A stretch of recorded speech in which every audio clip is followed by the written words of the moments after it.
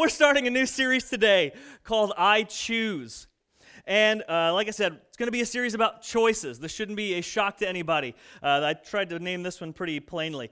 So just to cut to the chase, we don't always make the best decisions. That's what we're going to be talking about. There are examples of this everywhere you look, that human beings are not the best decision makers. It is not a natural skill.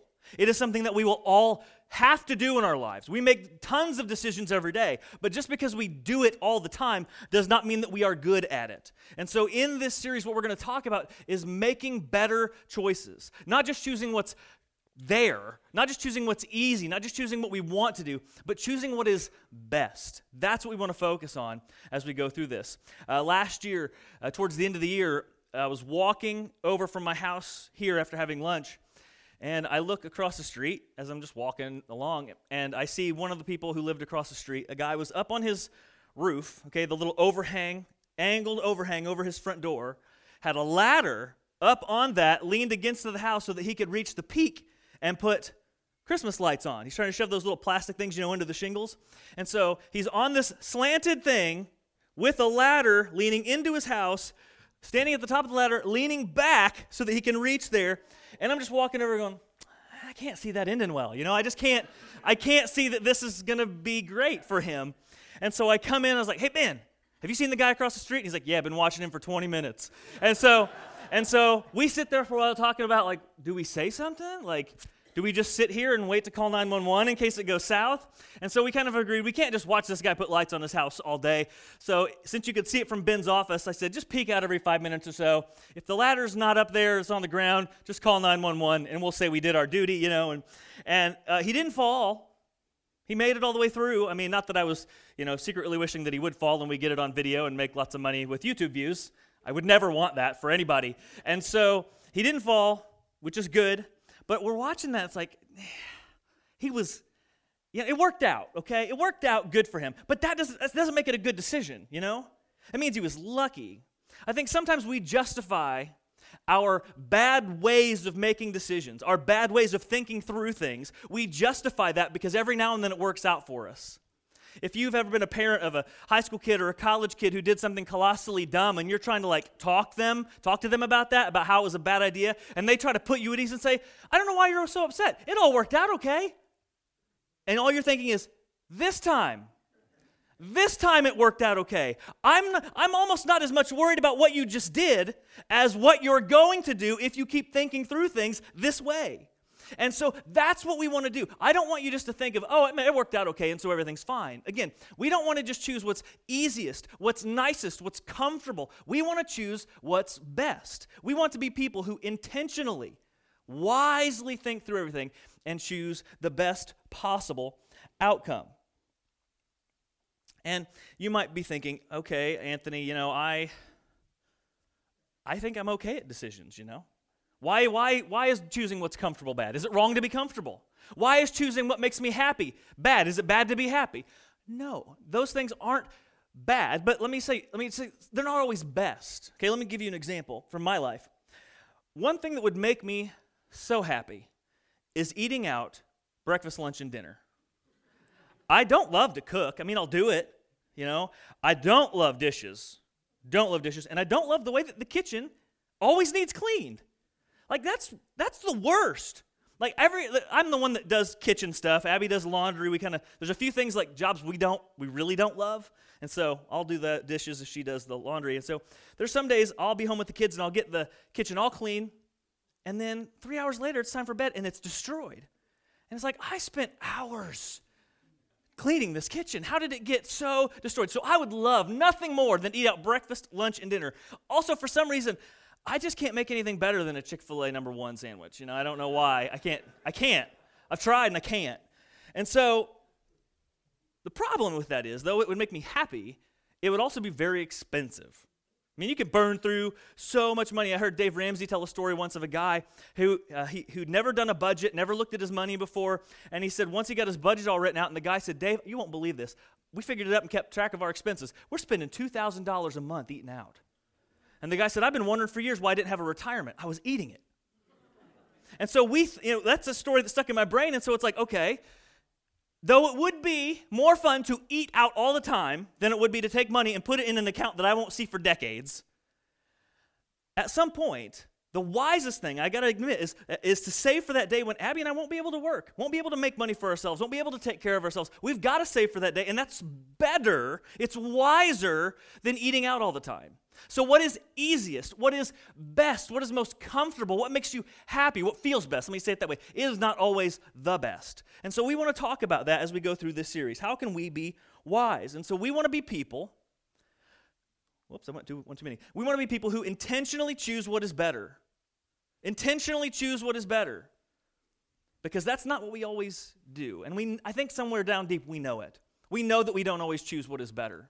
Now, today's topic, just to, because we're going to look at a different topic every week. I'm going to present you with two options every week, and we're going to see which one is better. Now, this week we're going to talk about choosing purpose over popularity. Purpose over popularity. And popularity might be a weird word for anyone who's not in school anymore, because we think, oh yeah, I thought about popularity a lot when I was in high school or college, but man, I'm 45. I don't think of that anymore. Like, I don't think about life being a popularity contest. And if you're, by the way, if you're a student, I'm not making fun of you. That's just the nature of being in high school. There's the cool kids and there's everyone else in various groups and sects, and you kind of wonder, S-E-C-T-S, by the way, and we wonder about how we fit in and where we fit in, and nobody wants to be the person that nobody talks to, and we would all feel, always feels nice to climb your way up the social ladder a little bit and to get notoriety. But for the rest of us, we think, popularity, that's not my thing. And I disagree. I see way more adults scrambling for popularity than I ever do kids, and I'll explain to you what I mean. Adults, we do this by our stories. Because everybody, if you live enough years, you got that one great story of that awesome thing that you did. That story that kills every time you tell it. And so you retell it over and over again. Whether it was that awesome catch you made at the game when you were a sophomore, whether it's that drive you made and you guys sailed over a hill and the car took off and everybody was scared to death and somehow you landed it and skidded off to a stop and never went off the road, and you thought, man, I was like living Knight Rider back then. You know, that was my deal, man. Whether that's your story, I don't know. Everybody's got an awesome story that they can tell. Maybe some of us, we gain popularity by telling the stories of our worst mistakes. Because some of that, I've told the story of my old Georgia speeding ticket, which some of you know and some of you don't, and that's okay. I'm not going to tell it again unless you ask me, because it's a cool story and people like it when I tell that story, right? So everybody's got a story. So we tell these stories so that people will lean and go, whoa, wow, that happened to you? You did that? Whoa, that's great. Sometimes we use our kids as adults. It's amazing to me how we can get so wrapped up in, again, popularity, that we forget that our kids are human beings and not trophies. And so we start acting like, well, you know, I made them, so therefore what they did is something I can take credit for. And so you start bragging about your kids with the great grades, and you put the bumper sticker that my kid is an honor student, and you do that knowing, yeah, my kid's an honor, and you're feeling good about that. Or your kid is the awesome athlete, and you want to tell everybody about it, and you take pictures at every track meet, and you put them on Facebook, and you tag everybody that you know so people can look at your kid and go, wow, I wish my kid was that talented.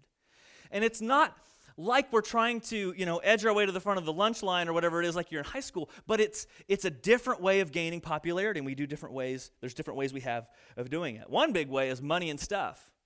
We want people to look at the car we drive, the house we have, our landscaping service, our yard maintenance, and we want people to look across that road into our driveway and go, wow, I wish I had that life. I wish I had that house.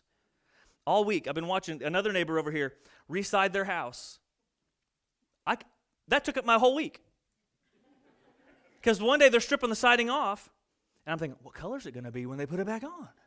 And then the whole second day, they're opening these boxes, but they're not getting the siding out. And I'm thinking, would somebody just put a piece of siding on the house? I can't stop. I need to move on with my life, and I can't. And so then they start putting it up, and I'm thinking, man, that looks good. And every time I looked out my window, man, that's a beautiful house. And me and Abby start talking and saying, if the church ever wants to reside the parsonage, we're just going to say, give us what they have, And so you look across the street, and you go, wow, and we want people to do that for us. Not because it makes any difference in the grand scheme of life, but just to make us feel better about us. We want the attention. We want the glory. We want to be envied. Sometimes we use our brains to get that kind of attention. You ever know that person that they've always got the answer to the question you never asked? You're eating ice cream and you get a brain freeze and you're like, oh gosh, and while you're working through the pain, they're telling you why you get brain freezes. And you're like, that's great. I don't know if I ever would have needed to know that, but thank you for that. You're really smart, You should go on Jeopardy.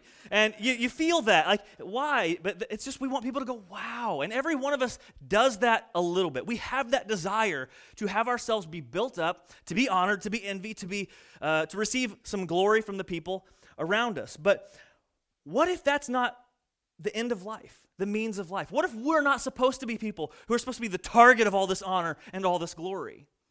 Well, you see, I think the ultimate purpose of every single human life is to give glory to God. And if you're not much of a church person, that sounds really weird. And maybe for some of you who are church people, that thinks, what does that even mean to give glory to God? Well, we're going to talk about that in just a few minutes. But I ultimately want you to understand that the main purpose, the why to why you exist, is you exist to make God more famous in our world, to make God more known, to make God be better reflected in the world around us. That is your main purpose, and that will actually change how you live your life every single day. In Psalm 115, verse 1, it says, not to us, O Lord, not to us. Say that with me. Not to us, but to your name give glory, for the sake of your steadfast love and your faithfulness. We aren't meant to be the people that are always going, look at me.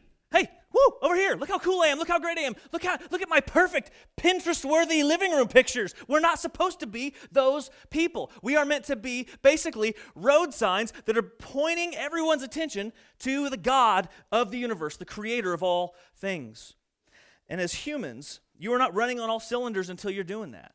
And again, it does change the way you live. Let me give you a couple examples. Let's say you work in retail or any job where you are coming face to face with people on a regular basis. First off, let me just say I'm sorry, because people are the worst. We just are. And so you're dealing with people who are screaming at you for things that are not your fault all the time. Whether you work, again, in sales, whether you're a nurse, whatever, there's people that are yelling at you all the time and acting like lunatics. What if, because you decide, I'm going to glorify God, I want to reflect my God to the world, rather than dealing with those people the way that they deserve, you return kindness towards their anger. You are peaceful and rational and helpful when they are losing their mind and shaking their finger an inch from your nose. Eventually what's going to happen, if you do that over and over again, eventually either a coworker, a boss, or even just some other sane person who's in the line behind them will come up and say, wow, I can't believe how well you just did. Like, if I would have been in your shoes, I would have lost it. I would have punched that guy, even if it meant losing my job. I don't know how you stood there and were so nice. Well, then you say, well, you know what? God's nice to me when I'm a fool, so I'll be nice to people when they are fools. And you get an option, an honest option, to reflect your God to the world, to share your Creator, to not take the glory and say, you know what, I am pretty awesome. I am pretty rational. No, you can say, I'm only this way because God is so good. And you reflect His glory. You correct, you redirect their attention to Him. Another one that I see in the church world is every once in a while we'll have someone from our midst who decides to leave the nice, comfy American life that they live and go to another country and be a missionary. In churches, we act like they are celebrities when that happens, because we see that as like the ultimate sacrifice. I mean, most of us, we don't want to leave the state, let alone, go to another country where we don't speak the language, You don't want to go to a part of the country where somebody's got an accent that's hard to understand, let alone go to some place where they speak a tonal language. And so when we see somebody who makes that sacrifice, in the church world, we're always just like, oh my gosh, how do you do that? You are so amazing. How can you make that amazing sacrifice? Wow, you're so great. But most of the time when you talk to them and you ask, how can you do that with your life? How can you make such a gigantic sacrifice? Most of the time, they will tell you, well, God stepped out of His heavenly home into our world to save me. The least I can do is step out of my home and go to somebody else's to tell them about that amazing salvation. and they will redirect it to God. They're not going out into the world because they want you to think they're great. They're not doing it so that we as the church can sit there and applaud them. They're doing it because they want to live their purpose. They know that they exist to glorify God, and that desire, that understanding to glorify God, that you exist not for us but for His name, that drives them to do things that are more significant than you could ever do when you focus on yourself. But there is that thing inside of us that still kind of wants that glory. There's a thing inside of us that still wants to steal God's glory. And sometimes the way we steal God's glory is we'll even use our faith to do it. We will mask our hunger for attention with religious piety, religious expression, religious understanding, religious obedience. Jesus actually talks about this in Matthew chapter 6. If you want to follow along, we're going to read a few verses out of Matthew chapter 6. If you grab the black pew Bibles near you, they will be on page 811. If you brought your own Bible, good luck finding that page. I have no idea what page it's on for you. But there's a series of stories that Jesus tells in, not stories so much as just examples that he gives. 3 examples that he gives in Matthew chapter 6. And these are all about people who are trying to hijack religious activities, things that are supposed to be spiritual methods of obedience to God, and they are hijacking them to give themselves a pat on the back and to get attention for, look at how great I am, look at how obedient I am, look at how godly I am. Here's what Jesus says in Matthew chapter 6, verse 1. He says, beware of practicing your righteousness before other people, in order to be seen by them, for then you will have no reward from your Father who is in heaven. Some people, now I've done it, and maybe you have too. Sometimes we will serve, we will give, we will do things that are very godly, simply so somebody will look at us and go, wow, look how godly they are. Look how mature they are. Look how talented they are. Look how great they are. And we do that just so that we can have people look at us, because we don't understand the difference between our purpose to glorify God and our hunger for popularity. You can do the right thing for the wrong reasons. And what Jesus is going to show us is when you do the right thing for the wrong reasons, when you substitute purpose for popularity, it kills the activity. It kills the benefit of what you are trying to do. He gives 3 examples. Here's the first one. Thus, when you give to the needy, sound no trumpet before you do, as the hypocrites do in the synagogues and in the streets, that they may be praised by others. Truly I say to you, they have received their reward.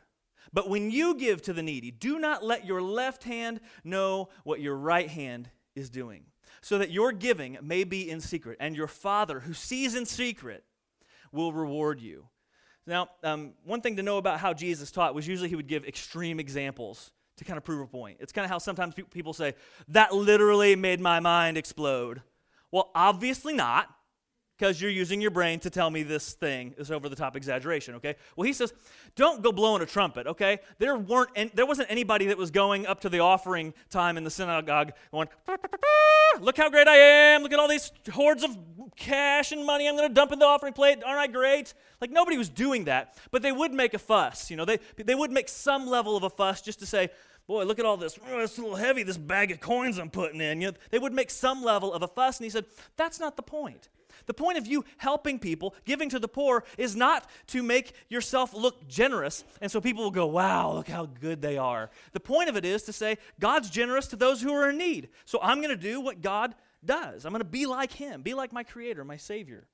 He goes on, and when you pray, you must not be like the hypocrites, for they love to stand and pray in the synagogues and at the street corners, that they may be seen by others. Truly I say to you, they have received their reward. But when you pray, go into your room and shut the door and pray to your Father who is in secret. And your Father who sees in secret will reward you. They're taking this moment of communicating with their God, what's supposed to be an intimate moment between worshiper and God, and they're making it this activity where they're not pointing their attention to God, they're trying to point others' attention to them. Look at my large, flowery words, oh dear Heavenly Father, I beseech you this day, and they're going on so that people will look at them and think, their prayers are so spiritual. Wow, I wish I could pray like that. I wish I could talk to God like that. I wish my faith was like their faith. But that's not the point. And Jesus gives one more example. And when you fast, do not look gloomy like the hypocrites, for they disfigure their faces, that their fasting may be seen by others. Which, again, I think I've already made known. I like food and I like to eat out. Fasting is difficult, and it is something that, man, you sit there and you can't hardly think of things. If you aren't somebody who does that regularly, that grumbling in your stomach, that feels difficult. We live in a blessed place, and we don't get to do that very often. We don't take part in this. I would say fasting is probably one of the least practiced Christian spiritual disciplines. And he says, so these people, they're walking around, I've been fasting for days. Oh, aren't I so spiritual? I've been giving up food for Jesus, And so he says, truly I say to you, they have received their reward. But when you fast, anoint your head, wash your face, that your fasting may not be seen by others, but by your Father who is in secret. And your Father who is in secret will reward you. When he says put oil on your head, he's just saying, wash your face, do your hair. Don't act like you're sitting there suffering. Look normal so that people won't know what's going on with you. Hide that practice, because these are, again, practices that are between you and God to draw you to your Creator, to highlight and glorify Him. They are not practices so that you can have everybody look at you and say, yay, me. And so Jesus is warning people about the dangers of trading purpose for popularity. They're hijacking spiritual expression to get others to be impressed with them. But here's the thing that Jesus is trying to say. Chasing popularity suppresses your purpose. It suppresses your purpose. Whether you're taking all the meaning out of prayer because you're just trying to get people to look at you, whether you're taking the focus that's supposed to be on God out of the moment of fasting by getting people to say, yay, you, whatever it is, it kills that moment of purpose that's supposed to drive you into the world to do great things for your God. And the main reason why popularity suppresses purpose is because your purpose of glorifying God, when you understand that, it takes your eyes off yourself. It makes you look at a bigger world than simply the one that exists in you. The first time I kind of learned about the struggle between purpose and popularity was I think I was early in college. I had started volunteering at church. It was the first time I'd ever decided to help out at church, and I was singing in the worship band for the youth group. And this was a weird worship band in that the musicians in that worship band were probably more talented than any of the adults in the church. We had a guy who played the drums since he was 3, which God bless his parents, man. I wouldn't let any of my kids have a drum set now. So he'd been playing the drums since he was 3. I mean, he was phenomenal at it. Actually, he was in a Christian band for a while, played professionally in the whole thing. We had another kid who didn't start playing the guitar until he was like a junior, maybe in junior high, late junior high, early high school.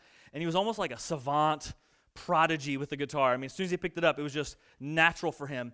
And so this kid who played the guitar, his name was Kenny, he would sit off to the side and just wail on this thing while we're doing these worship songs in youth group. And there was one time where there was just a little break between, I think it was 2 choruses, and he just did this tiny little solo.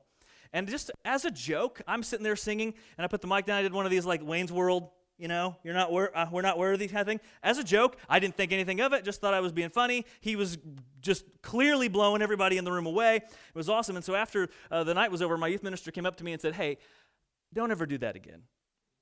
Okay, why? I was just joking around. He said, well, here's the thing. Kenny knows his purpose is to glorify God, but he's so good. Everybody always says, man, Kenny, you're so good. And there's that thing inside of us that wants people to tell us how good we are all the time, and he struggles with that. And that doesn't help. When you're sitting there pointing the attention to him in that moment, that does not help him. His job is to help people in the moment worship God through music, not to look at how good he is at playing the guitar. So please don't do that ever again. And my youth minister was this big, giant bear of a man. I was like, okay, whatever you say, Steve. I'm just going to do whatever you tell me to at this point in my life. And that's when I first got this glimpse of, man, when you take your eyes off purpose, it kills the purpose of what he's doing. He was trying to point everybody to God, but when I made it about how cool he was in that moment, I was killing that moment. And I didn't even see it. But the same is true of your life. And so I want you to understand how this works in your life. I want you to see that this is a practical thing that makes sense for you every single day. It makes a difference in how you live your life. When you start every day saying, every moment today, every choice I make has to be about my purpose as a human being, not how people view me. And it will change the way you do things. Let's say everyone at your work tends to go out to eat for lunchtime. And you'd like to be part of the group. Everyone, they always come back laughing, holding their big old 18-gallon cup of soda, and they're all like they just had the best time in the world. But you've decided that you want to be somebody who can give generously to your church. Maybe you want to give to another mission or ministry that you really believe in and you think is making a difference. Maybe you want to support a kid or two or three through Compassion International or World Vision. And so you've decided that instead of spending that money on a daily basis, you're going to brown bag it. And so you sit by yourself in the lunchroom and you eat your homemade sandwich while they're all going out and getting food that's way better than anything we could make in our kitchens. I'm just saying. And that's different. And that might not always feel like, I want to be a part of that. I want to be involved there. But again, you've got something bigger that's guiding you. Not how people think of you, not being included, not feeling cool. You are living a life of purpose. Rather than, let's say, getting a newer, nicer, cooler car. Maybe you go on a mission trip.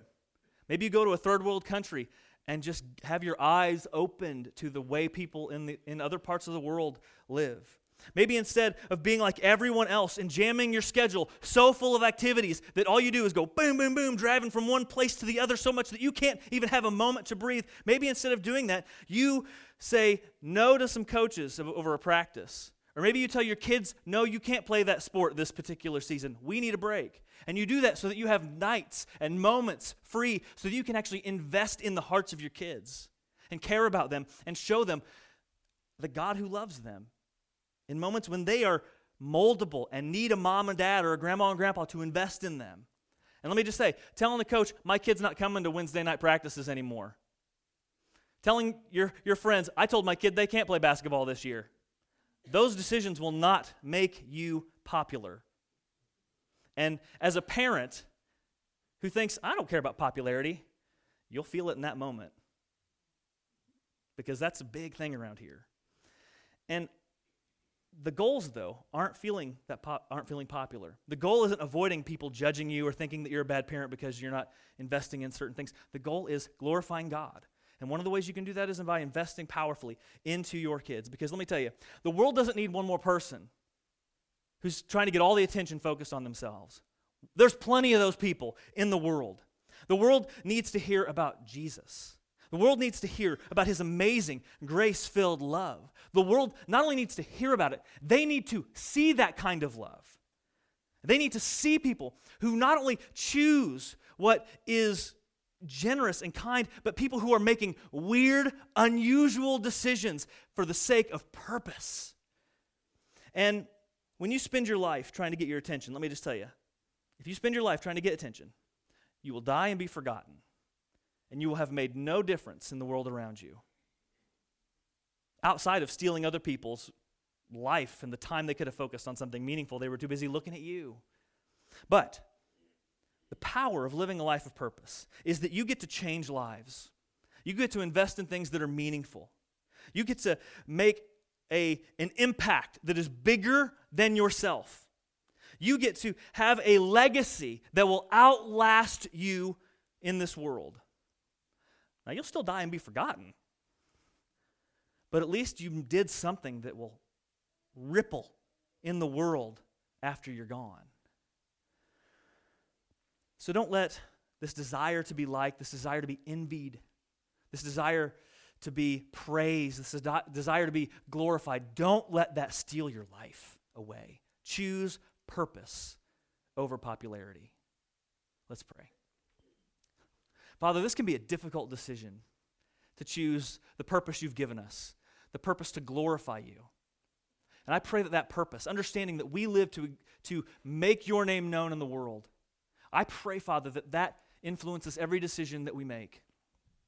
Whether that's how we give, whether it's how we treat people that maybe aren't treating us well, maybe it's how we arrange our schedule. It arranges how we buy cars. It arranges how we, spend our vacation time. Maybe instead of a resort, and being comfy, we go to a third world and we serve people rather than being served.